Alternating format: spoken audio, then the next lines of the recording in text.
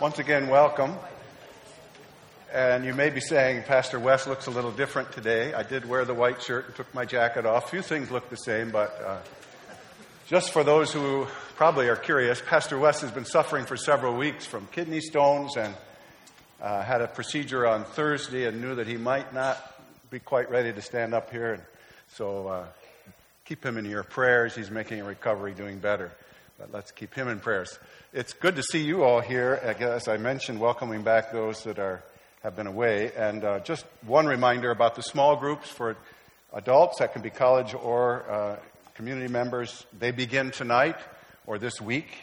And they're listed in the insert. But there are also groups that aren't listed. And if you have questions or want to know which group to join, just come see me after the service today or call us during the week. We'd love to see that you're in a small group. There are a couple of groups that college students can go to too, Logos groups, and we'll have more information on that.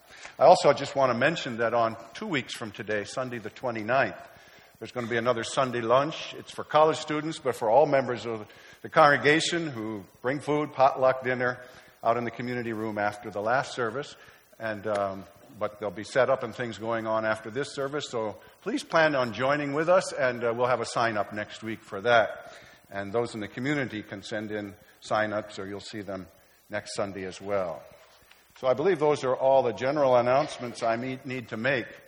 We now move into a message from God's Word. This is a little awkward for me. I'm not used to this service doing it this way. Well, we want to look at God's Word. Whatever you endeavor, whatever we try, we have to begin at the beginning and start with the basics. And about 20 years ago, at the beginning, at the urging of a whippersnapper high school student, Jeff Boone, I joined the fire department. Is anybody going to see? There he comes. I've retired now from that, so I just wanted to look at that picture one more time.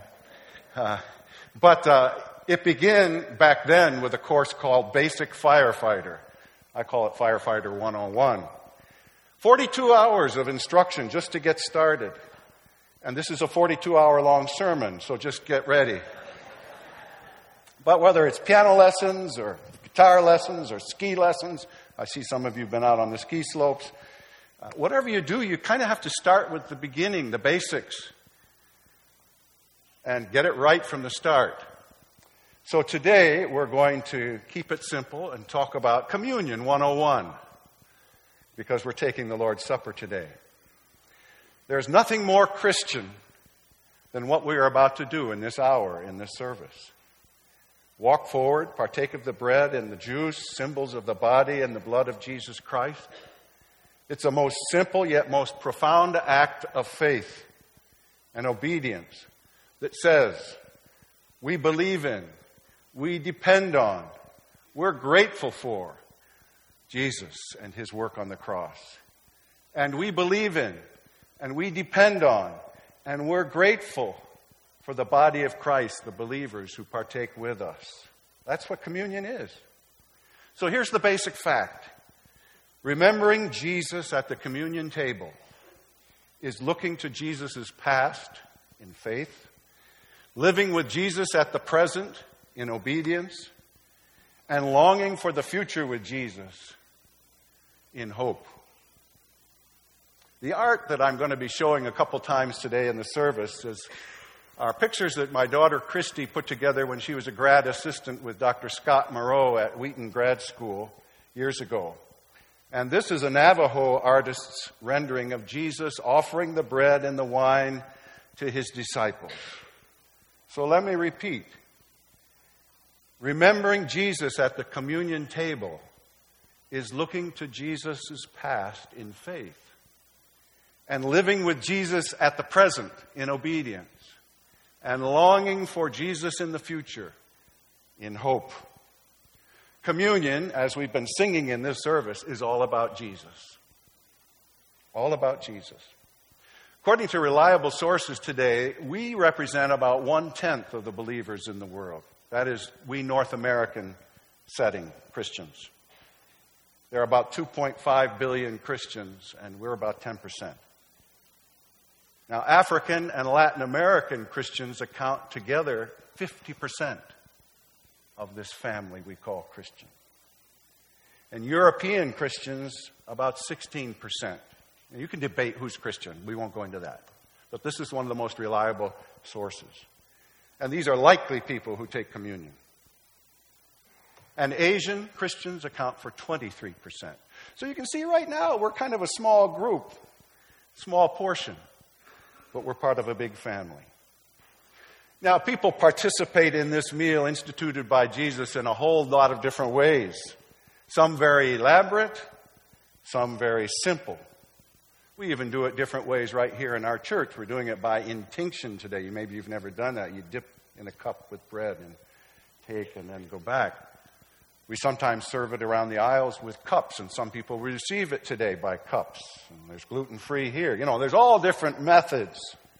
You've been to different churches. I know I've received communion from goblets, like the glass, and teacups, and I've had communion with 18,000 college students at the University of Illinois Urbana Missions Conference. It's awesome. And I've had communion with about a dozen people in a little grass hut on the mountainsides of Haiti. And it's awesome because we're the body of Christ, remembering Jesus. And some people use expensive wine, and I've had communion with kind of a sappy, sweet drink in Sierra Leone that's called Vimto. And when I said that last service, Steve Pocock said, yeah, because he remembers Vimto when he was a short-term missionary in Sierra Leone. Some people even use water and other things besides bread. So it's not so much the mode of what we do, but what we're doing. And I'm fully aware, and you may be thinking of this, that there are a lot of theological debates about communion. It can be called communion, which means fellowship, or even the word koinonia is very close to the idea of communion. It can be Eucharist, which means the Thanksgiving, the great Thanksgiving feast. And it is a Thanksgiving feast. Paul calls it the Lord's Supper in 1 Corinthians chapter 11, which is a very important passage. Then there are debates like transubstantiation and consubstantiation. And I told Mike Jordan in the early service, he's got to sort that all out for you. We're not going into that today. It's basic communion 101. Although those are rich and important debates. Communion is all about Jesus. Now you can go home. You've got the message. But I want to talk a little more about his past. We look back at a meal, as we read in the scripture this morning, instituted by Jesus himself and filled with meaning about his sacrificial death. It's recorded in Matthew, Mark, and Luke. John talks about the setting in his upper room passages, but doesn't specifically mention the communion. Book of Acts, right away, the new disciples, the new followers of Jesus in Acts chapter 2 broke bread together, so it's referred to right away throughout Acts. And then Paul, of course, in the other New Testament books refers to the Lord's Supper. If someone doesn't actually believe in Jesus, or doesn't accept that he died for them, then this meal doesn't make much sense. But when we remember that Jesus was foreseen all through the Old Testament scriptures, even in the book of Genesis, where it says, let us make man in our image, it's already Jesus is there. And all throughout the Old Testament, there's types of Jesus and there's references. And then the prophecies about the Messiah that are foreshadowed and predicted. The prophet Isaiah in chapter 3 has one of the most poignant passages, and you've heard these words perhaps before, where it tells about the suffering servant who was despised and rejected by men, a man of sorrows and familiar with suffering. Surely he took up our infirmities and carried our sorrows. He was pierced for our transgressions. He was crushed for our iniquities. The punishment that brought us peace was upon him, and by his wounds we are healed. So at the right time, that servant came. And after 3 years of compassionate and tender ministry, we sang about them this morning, Jesus himself instituted this supper around the Jewish Passover that was introduced over 1,000 years earlier by Moses, at Moses' time when he was delivering the people from Egypt, remember? And if they killed a certain lamb and sprinkled the blood over the door, the angel would pass over them. And spare them from judgment. And so what Jesus was doing was, as a good Jew, fulfilling the Passover, but it happened to be that traumatic week when suddenly Jesus was going to the cross. And so he was showing his bewildered disciples that he had to die for the forgiveness of sins. In Matthew's version of the Last Supper, Jesus says, "This is my blood of the covenant, which is poured out for many for the forgiveness of sins." It's clear what it is. Jesus was deliberately and symbolically transferring the meaning of his upcoming sacrificial death on the cross as a covering or an atonement for our sins. This was the blood of the new covenant, the new promise. From that moment on, remembering the Lord's death at this supper is perhaps the central act of worship of the church. At the Lord's Supper, this communion table, we hear Jesus say, "Do this in remembrance of me." I'm going to show you a few slides here of this artwork from around the world, global Christians who depict the Lord's Supper, this profound, life-giving, precious meal together. This one is from Sri Lanka by an artist there. My favorite from Cameroon. It's where my daughter Christy just arrived today and is joining my other daughter and our grandchildren and family there for a few weeks. So Cameroonian. There's another one from China. And one from the Democratic Republic of Congo. A little more modern art there, depiction. Mike Jordan's going to take this PowerPoint to his small group tomorrow night. He wants to discuss these paintings after the first service, so maybe you see meaning in them. And then Nicaragua. And we could go to others.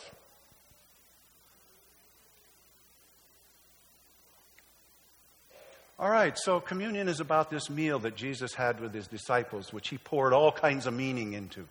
But also communion is about the present. He says, "As oft as you do this, remember me." So he expects us to be doing it now, and we are doing it now. Communion demonstrates a lot about our present relationship with Jesus and with the rest of his followers here in this room, as we've seen around the world. Jesus is here. He said, "Where 2 or 3 are gathered in my name, there I am in the midst of them." I'm present. I'm here. And he even said to the church in Asia Minor, "Here I am. I stand at the door and knock. If anyone hears my voice and opens the door, I will come in and eat with him and they with me." Now, that's a little different passage. It's not about the Lord's Supper, but the idea is that Jesus wants to be with us and fellowship with us. A famous Swiss Catholic theologian, lay Catholic, says first and foremost, his name is Hans Küng, first and foremost, the Lord's Supper is a fellowship with Christ. We must think about this personally and then corporately. So let's talk about it first personally. For us as individuals, this is fellowship with Jesus. He knows our hearts. Are you drawn to Jesus? Are you looking for him? Are you seeking to know him, to be close to him? Are you affirming that he's with you? Do you want your sins forgiven, or have you already? And are you affirming today that his blood has forgiven your sins? I was only a preschooler in Houghton. Yeah, I know, ancient years ago, up on Tucker Hill Road. There was a little house that now is burned to the ground. My mother flipped the oven door down, and I kneeled by that oven door. And as a preschooler, I said, "Lord, I want you to wash my heart clean." You don't have to be a rocket scientist to know Jesus. You can invite him into your heart. And if you've done that, this supper means an awful lot to you. We believe in children taking communion here. You may have wondered. We have a little booklet in the back foyer where the children receive their books and so on. It says, "Explaining the Lord's Supper to Children." If you haven't read it as families, you can pick one up today. So you don't have to be, a PhD to take the Lord's Supper. And I want to be careful, but it was precious that someone came to me and told how your brother, Kyle, takes the Lord's Supper and how it's meaningful to him. Yeah, it's not for special people. It's for all of us. It's for all of us. I think I'm lost. Yeah, let's find our papers here. Christians have a unique relationship with Jesus. He's the bread of life. He says in John chapter 6, that you should feed on me. Are we cannibals? There's a unique thing here going on. I know that in Paul, he talks about Christ in me and me in Christ, us in Christ. There's a unique relationship with Jesus for Christians. And I admit, it's a mystery. It's a mystery. You can't figure it all out on paper here today. John Wesley calls communion, and we believe that communion is a means of grace. What does that mean? A means of grace. You know what it means? God can do something special and in our hearts through this time together in communion. It's special. It's a mystery. So many times I've come to communion in this church or in Africa or in Haiti or in Russia or in other places I've been, and I have a special burden on my heart. I may just feel discouraged. I may have committed sin that I just feel miserable about, or I may have had a bad thought about a professor, or no, not about a professor, but a colleague or somebody.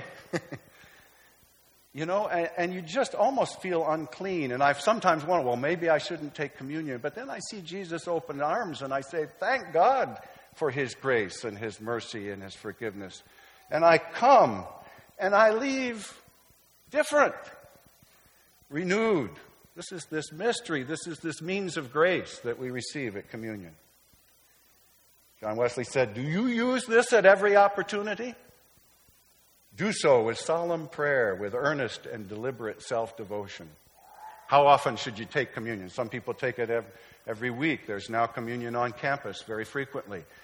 Some churches take it a couple special times. We try to take it at least every month here together and join together in communion. Don't stay away from the table unless you really feel that this is not the time, because it is a table of grace and a time for you to meet with Jesus. I want to talk a little bit about corporately. It's fellowship with each other as well. And communion isn't always just somber. Sometimes you've noticed that communion can be a joyful time, celebration time. At Urbana, I felt that when there was 15,000 of us and music was going, it was a time of joy. So you'll see smiles and you'll see joy as well. To the early church in Acts chapter 2, they came together immediately and broke bread.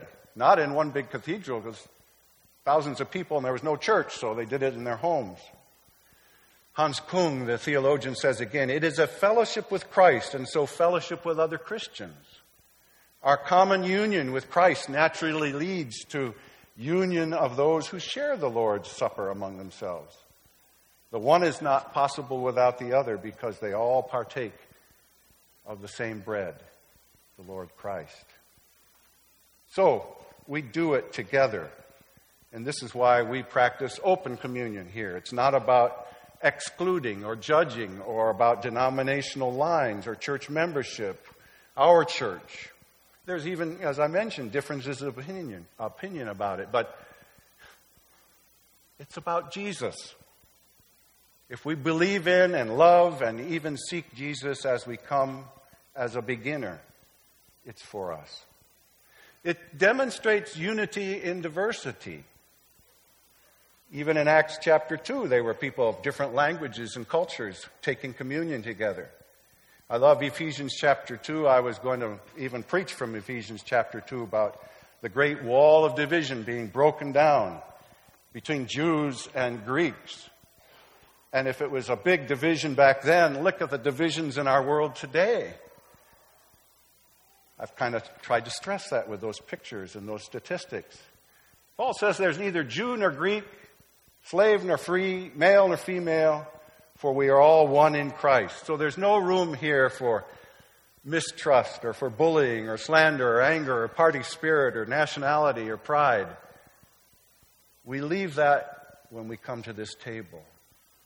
Or we get right at making it right and reconciling as soon as possible.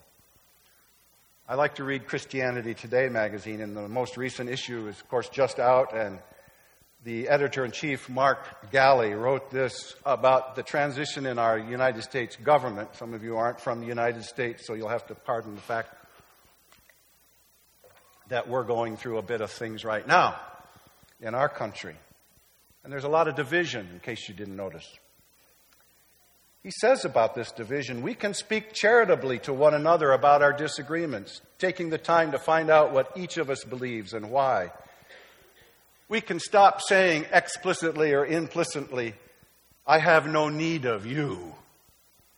And we can continue to literally break bread with one another in our churches and in our homes, praying earnestly for one another, warmly calling each other brothers and sisters in Christ. That's what this table does. So there is much to remember and to examine about Jesus and our present relationships. But lastly, there's this thing about the future. Communion is about Jesus in the future. He came, He served, He died, He rose, and He will come back triumphantly. I can be brief on this because just a few weeks ago I preached on January 1 about this very topic, the return of Christ. Lord, we just pray that you'll help our person in the back who's needing your help. We pray that you'll give wisdom and touch him. Thank you, Lord, for being with us. So, the Apostle Paul explains to the Corinthians about the Lord's Supper. For whenever you do this, you proclaim the Lord's death until He comes, until He returns. So we're going to do this till the Lord comes back. And we come today full of hope and anticipation about the future, because it's His future. To the disciples on that first night, they were sad, they were confused. Jesus was already looking beyond the next frightful 24 hours of His death to what His death would accomplish. New Testament scholar R.T. France says, what was about to happen was not the end, but a new beginning. The kingdom of God was becoming a reality. The future was not a funeral, but a feast. Indeed, one day we have another feast coming. We will celebrate the marriage feast of the Lamb, described in the last book of the Bible, the book of Revelation. And we have a picture here by a Brazilian artist.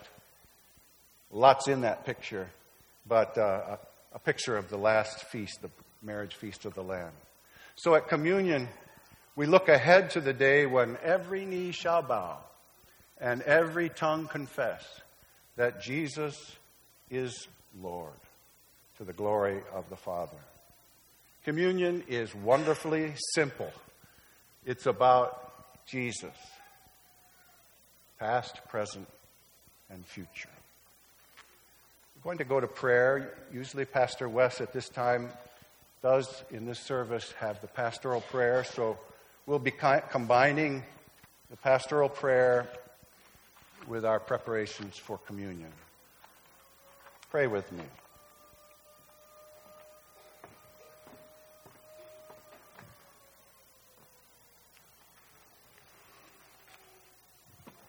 I want to get a few thoughts, too, for the prayer time. Let's pray.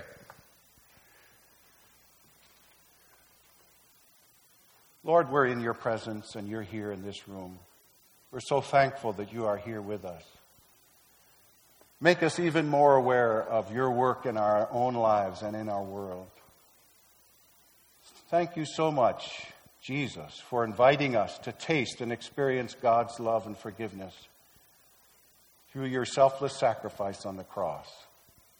We lift you up and glorify you, risen and coming King. You've invited us to bring our concerns to you, and we do pray for the sick. We pray for our needs right here today. We pray for Pastor Wes, that you would touch him in this recovery. There are many others who are grieving and lost loved ones recently, and there's others on our thoughts and hearts. we take a moment just to remember those who need you physically, emotionally, and spiritually. Pray for those serving around the world. We thank you that Diane Emmons has safely arrived in Uganda. Bless her ministry there in Kenya for a few weeks. And for the Shearers, who are part of a medical dental team in Haiti, bless their time, especially down right where the hurricane hit so recently, as they minister to needy people and are ministered to by blessed Christians who love you. Bless that work, we pray. Think today of the thousands of believers around the world. We can hardly believe the numbers who suffer violence and persecution. We pray that you would give them courage and comfort as they face these terrible times. Reward their courage amidst suffering. Be present with them. We also think today of the Sanctity of Human Life Sunday, and so we think of others who need protection and safety and courage and comfort. Those who work for these causes and those who suffered because of these causes. Physical, emotional challenges, accidents, illness, things that have caused these issues, or just the culture that is anti-life in some cases. Lord, we pray for our nation, as we've already mentioned, in transition, United States, changing administrations this week.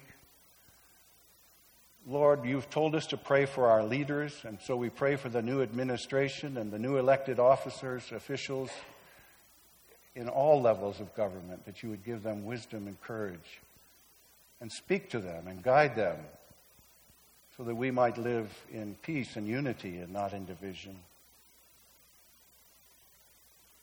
Closer to home, we also pray for our church as we begin new Sunday school ministries and home ministries, small groups, college ministries. And we pray for churches in our area. Once again, we pray for a church in Wellsville, the Presbyterian Church, and Pastor Tom Christofferson. Thank you that we are one in Christ. Around your table, we just serve the same Jesus. Bless them and make us all salt and light in this world. Lord, we draw near to you and pray that all we do will bring glory and honor to your name as we pray the Lord's Prayer together that you taught us. Our Father, who art in heaven, hallowed be thy name. Thy kingdom come, thy will be done on earth as it is in heaven. Give us this day our daily bread, and forgive us our debts as we forgive our debtors. And lead us not into temptation, but deliver us from evil. For thine is the kingdom, the power, and the glory forever. Amen. We also pray, Jesus, we're thankful and we're full of thanks today that we can partake this meal together that you've left for us. A meal that reminds us of your great love and sacrifice for the forgiveness of our sins. We confess our need of you. We affirm our faith in you. We declare our love for one another because of you. We commit our lives and future to you. Bless these elements of bread and juice as they represent your body and your blood given for us. Be present in this meal, Lord, and be real to each one of us as we celebrate this together. We pray in Jesus' name.